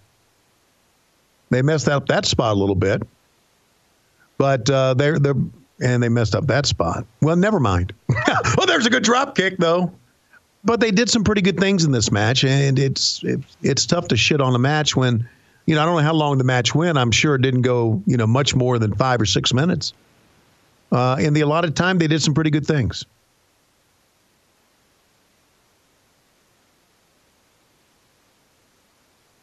It's a fun story that they're telling here, with the wrestling. I was always a big fan of Steve Regal, and I know that he didn't really like the match, but I guess I'm like you in that I'm fascinated with Regal's matches. He adds an air of believability. I was never a huge Alex Wright fan, but I certainly saw what other people saw, and that he could have been, especially when you consider how young he is here. We're talking about a guy who's 43 now, and this show is 22 fucking years ago. So yeah, it seems crazy to believe, but this dude's 21, Yeah. And it is crazy. And he looked good, and there was a lot of good things in this match. I just, I don't understand why. I'm almost kind of, when I go back and look at this now and I see Randy Anderson talking to Steve Regal, I almost wonder if that really was the finish. If Regal just said, let's end it fucking now, I'm tired of it. Regal was a perfectionist, and I guess that's what makes him so good with NXT and doing what he's doing, because if there was one bad thing in the match, he was very upset about it. He likes perfection. So he probably just says, I'm just going to pin his ass right here and get it over with. And in reality, Alex Wright couldn't have gotten out of that if it was a shoot fight. Right. All right. We had PlayStation as a sponsor back then, man. How about that? It's a pretty big deal. Yeah, not kidding. It's a big deal. Absolutely, it's a big deal. All right. I want to talk to you a little bit, Steve Regal, about the state of the WWE right now, because, as you probably know, SmackDown's going to move to Fox for $1 billion. Not $1 million, $1 billion. You're trying to tell me that Fox is paying $1 billion and my salary is still going to be $20,000 a year? What the fuck is wrong with this picture, you little bald fuck? Let me say this. SmackDown moving to Fox for $1 billion just again proves the point that I have trained wrestlers the right way. that I have taken wrestlers down at the Performance Center in Orlando, Florida, regardless of that fucking Terry Taylor working with us, and made them into the stars they are today. The fact is, I tell all the stars this: bust your ass, make sure that your character is good, work hard, make sure you're always in shape, work on your promos, but in the end, Vince McMahon will make all the money, not you. Thank you very much, Lord Steven Regal. I know these people don't give a shit about that, and I don't give a shit about that because right now, by the time he made $1 billion, I was about 85 years old and looking every bit of it. Well, let me say this, you bald, short motherfucker. SmackDown will be moving to Fridays, and that means that we will be in direct competition with Major League Wrestling on beIN Sports on Fridays, and that's fine with us because our announcers is not a fat, round, little, sawed-off fuck whose time has come like Tony Schiavone. And do I need to say anything more? Schiavone says he's my friend, but fuck him. And while I'm at it, Gene, fuck you. Okay, I get it. Fuck me. Fuck you. And that's the way it is from Lord Steven Regal. Well, we have a lot more to come, including our main event. And that's up next. Can you believe there's going to be $1 billion for SmackDown? I can. Really? Well, let's run through that. And I want to really talk about this. $1 billion? Yeah. And I'm about to blow your mind. Let me look at this here. Have you and Bruce talked about this? Yep. All right. So here we go. You and I, when we debut our show. Yeah. Are you ready? Yeah. When we debuted our show, the stock price for WWE was $19.50. Okay. A year and a half later, you and I have gotten the stock price to $58.08. They have experienced 3 times growth based on what you and I have done for this company. Personally, I'm taking all the credit for us. All right. $19.50 is where they started. So that's like, I'm going to call that BC, before Conrad and Tony. Okay. And now we'll call that after AWHW. After Okay. WHW. They're at $58.08. Wow. You know, I think we did, you know, you probably can't do this because you and Bruce have sold out, but I think we ought to just go up to Titan Towers and get a meeting and say, motherfucker, look what we've done for you. Look, motherfucker. You know, you can do all the business talking, all right, and all the money and everything, So and I'll just sit there and say motherfucker. Right. Well, that makes sense to me. You just say something, I'll say, yeah, motherfucker. And then you say something else, I'll say, yeah, motherfucker. You know, it's all the way you say motherfucker. Is it? I mean, you can say motherfucker or motherfucker or motherfucker. It's just the way, you know, the inflections. I mean, but when you think, I mean, if you had somebody say, you know what, guys, we want you to come in as outsiders, just like Scott Hall is here on this Nitro. Yeah. And we want you to create interest in our network. Right. And drive new fans to our old product. Right. Because, I mean, let me just tell you, Tony, people are going to dispute my claim that it was me and you that made this stock price rise. But let me ask you this. Was it Roman Reigns? Fuck no, motherfucker. So what's more likely to believe? Hit your word, Tony. Okay. Motherfucker. Is it Conrad and Tony? Motherfucker. Or is it Roman Reigns? Motherfucker. So I'm just saying. All right. I feel like we need a t-shirt that's got the uptick of the stock. And the t-shirt says, you're welcome, Motherfucker. Vinny. Motherfucker. You're welcome, motherfucker. You know, I think over the weekend, we debuted our most popular shirt in the history of the show. Of course, we've got multiple new items that we need to talk about. We do have new shirts over at LoisRules.com. We haven't talked about that yet, but we've got 2 sites we want you to check out today, because LoisRules.com has a shirt that we sort of freestyled that we wanted, and we didn't think people would actually dig it, and they did. Yeah, they did. Tell everybody what it is. Yeah, it just was one of those little ad libs that I do and I've done, and you never know what we say on the show is going to be good, but as you probably know, you can't fake hepatitis. You can't fake hepatitis is a real fucking shirt, guys. At LoisRules.com. I can't believe it's a shirt. I can't say this was my idea, but I will say that it's available now at LoisRules.com. Now, I do have other silly ideas. And boy, do you ever. They're over right now at boxofgimmicks.com. And one of these silly ideas is a Slapdick Nation sticker. Have you seen the sticker? I have seen the Slapdick Nation sticker, and I've got to get one for the car. I think it's pretty fun. We've also got I Love You for That, which is I Heart You for That. If you're a fan of the other show, we talk about hashtag Drop Top Titty Tipping Time. We've got hashtag DTTTT on a shirt. But number one with a bullet, and it ain't even close, is the parody of the old Death Row album or Death Row Vibe magazine, where it's got pictures of Snoop Dogg and Dr. Dre and Tupac, and then down in the bottom is Suge Knight. And now, instead of Death Row, we have Podcast Row with Bruce Pritchard, Eric Bischoff, Tony Schiavone, and yours truly, striking a pose just like the old famous Death Row graphic. And it's fitting that Chris McDonald made you Tupac, because you recently blessed us with your favorite Tupac song. Right. I know a lot of people were like, how the fuck is Tony Tupac? Well, we just covered why Tony is Tupac. So if you haven't seen this shirt, go to boxofgimmicks.com.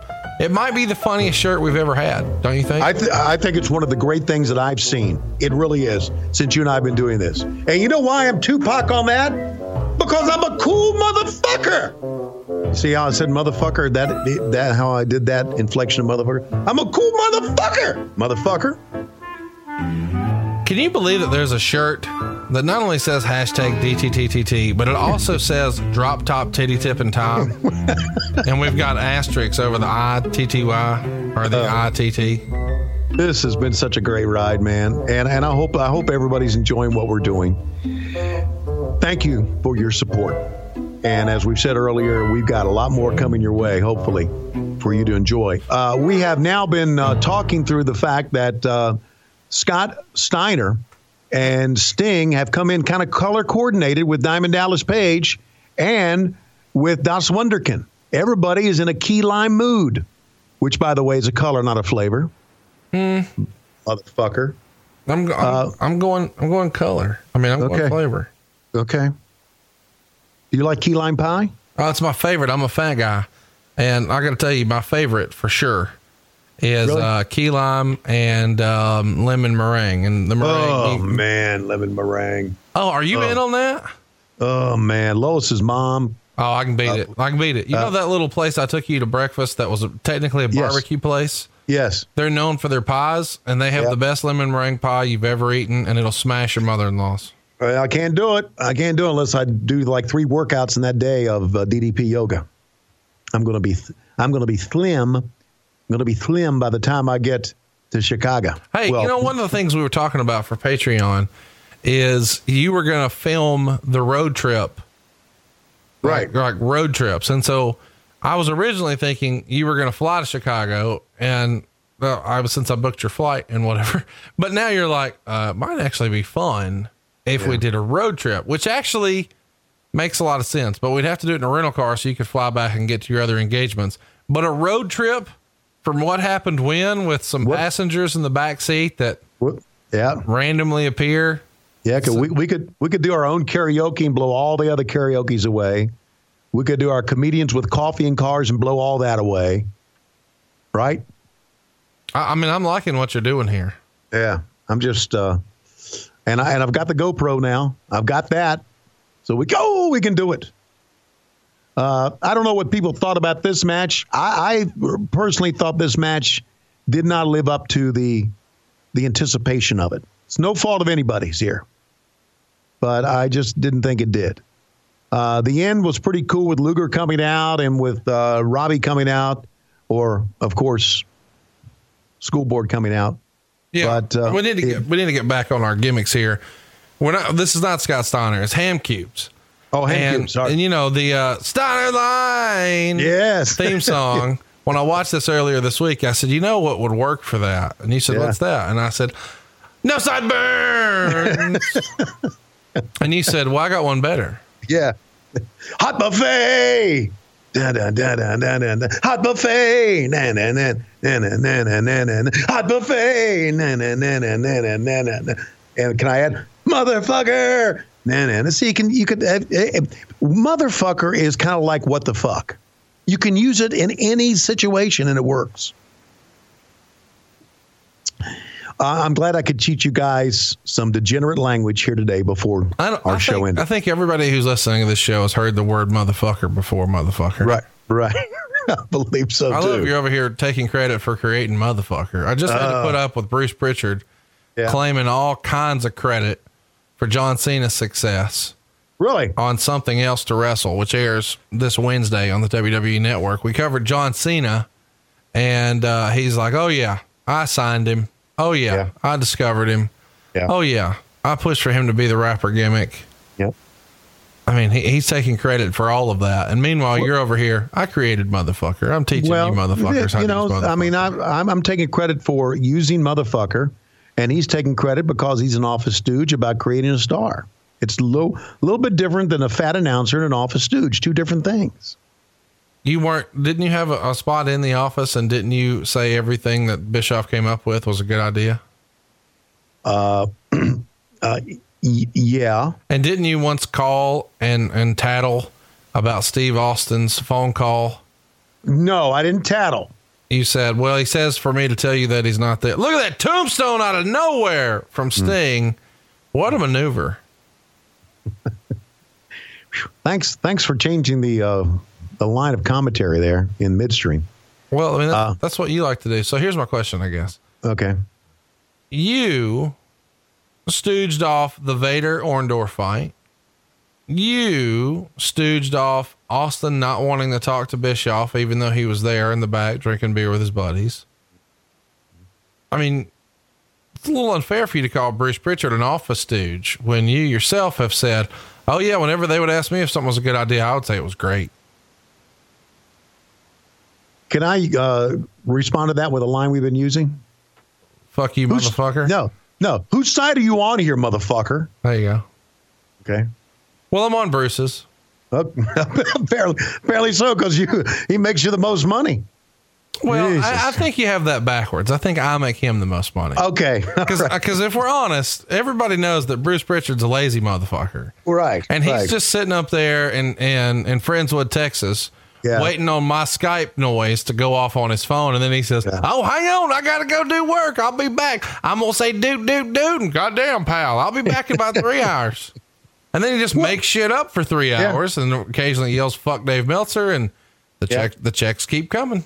Well, as truth be known, if it wasn't for Conrad Thompson, Bruce Pritchard, Tony Schiavone, probably Eric Bischoff would probably be on welfare right now. Oh my God! Listen to you. So let's bring in hard work Bobby Walker. He's going to settle down the situation, and let's bring in Das Wunderkind. And here come the American males. The American males. If you want the clap, I've got the clap.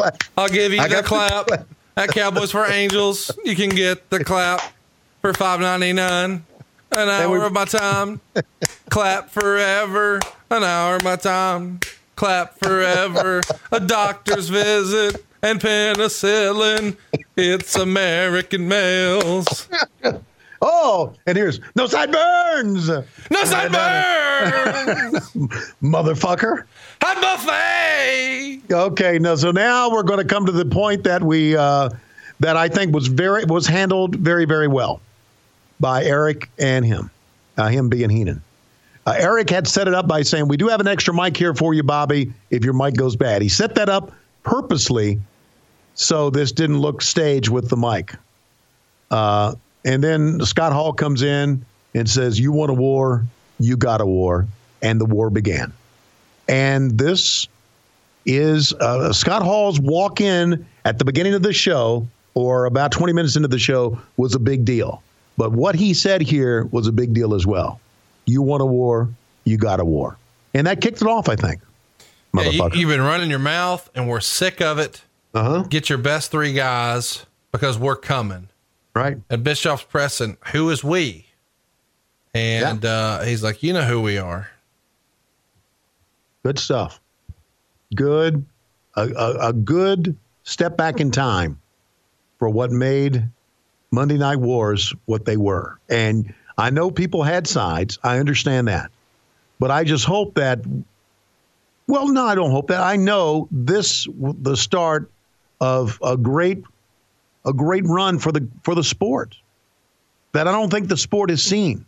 And I do know there's a lot more money in the sport going on now. Heenan did a good job of looking away, but this made the sport what it was in the 90s, and it was the beginning of, hell, one of the great runs that I had in my life as an announcer. And listen, I'm going to do some sucking up here, okay? Yeah. This would have never happened without Eric Bischoff. It wouldn't have. It wouldn't have happened with Bill Watts. It wouldn't have happened with Bob Dew. It wouldn't have happened with Kip Fry. It wouldn't have happened with goddamn Jim Herd. This happened because Eric Bischoff had a vision. Dusty Rhodes used to always say it. He would say, Bischoff has the vision that no one else had. So, yeah, say what you want to about Eric Bischoff, but this is all him right here. Now, you got to have the players to make it work, right? And I understand that. But you got to have a guy with an idea and a guy willing to push that idea. And he had plenty of ideas that probably could have gone a little bit further had it not been him working for a bunch of shitheads like TBS. Well, that's going to wrap up this very special Monday Night Nitro edition. Of course, this is the first 2-hour episode, and most famously, where Scott Hall showed up to kick off the NWO. And I feel like we need to put a bug in everybody's ear.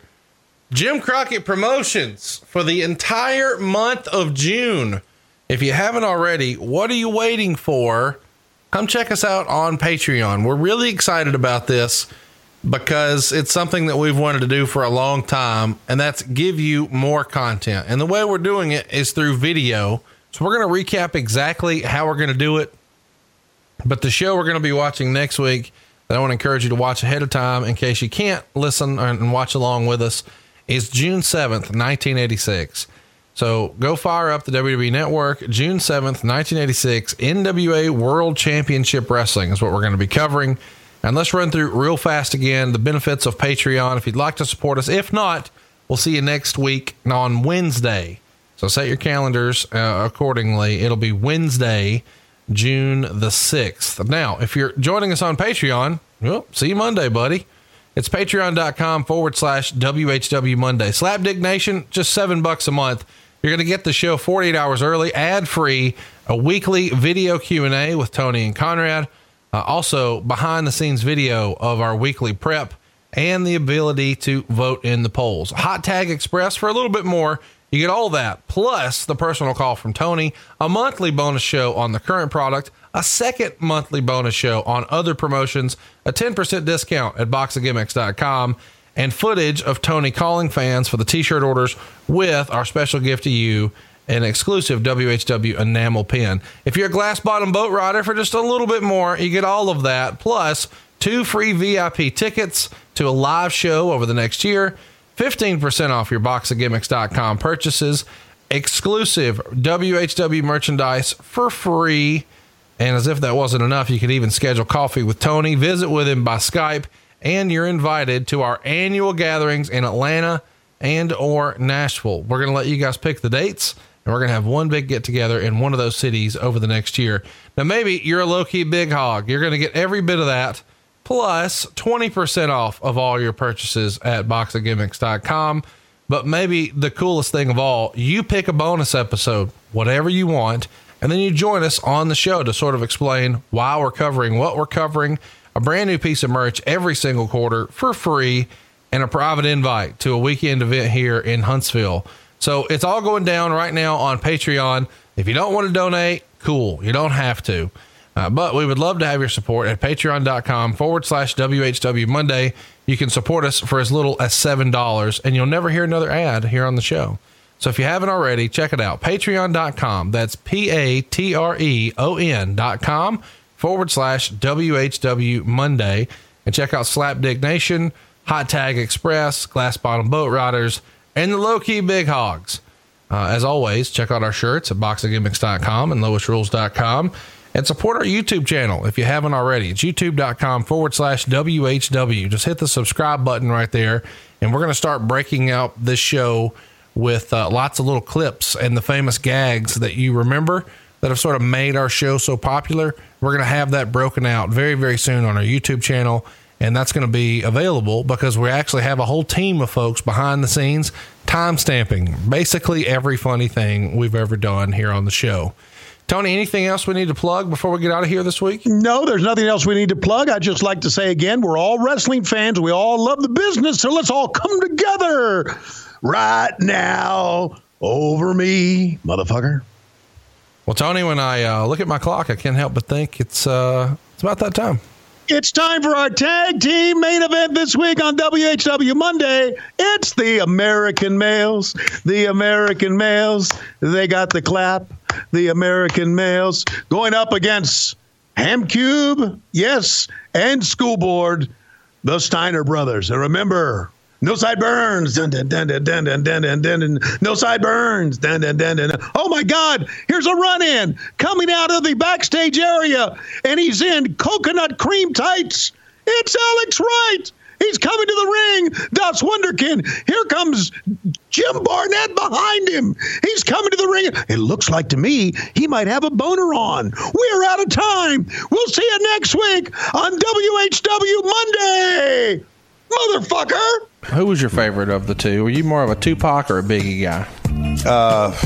I kind of like Tupac. What's your favorite Tupac song? I want you. All right, there we go. I need you. I need you. Ain't no way ever gonna love you. But don't be sad. Don't be sad. Don't be sad. Shake that thing, motherfucker. Oh, bitch. I want you. All right, there we go. I need you. I need you. Ain't no way ever gonna love you. But don't be sad. Don't be sad. Don't be sad. Shake that thing, motherfucker. Oh, bitch. Promotional consideration paid for by the following. Patreon.com/WHW Monday. If you want more of Conrad and Tony. Really? You want more of these two slapdicks? Buy Something to Wrestle With. Bruce Pritchard. Still America's #1 sports podcast. By 83 Weeks with Eric Bischoff. Wait, Bischoff's got a podcast too. By boxofgimmicks.com. Speaking from someone who married a gimmick, this is a cool place to get all of your stuff when you just can't get enough of WHW, Something to Wrestle With, and 83 Weeks. By Hamcubes. You got a 33 1/3 chance of winning. But I got a 66 2/3 chance of winning. You take your 33 1/3 chance minus my 25% chance, and you got an 8 1/3 chance of winning. But then you take my 75% chance of winning, and then add 66 2/3%.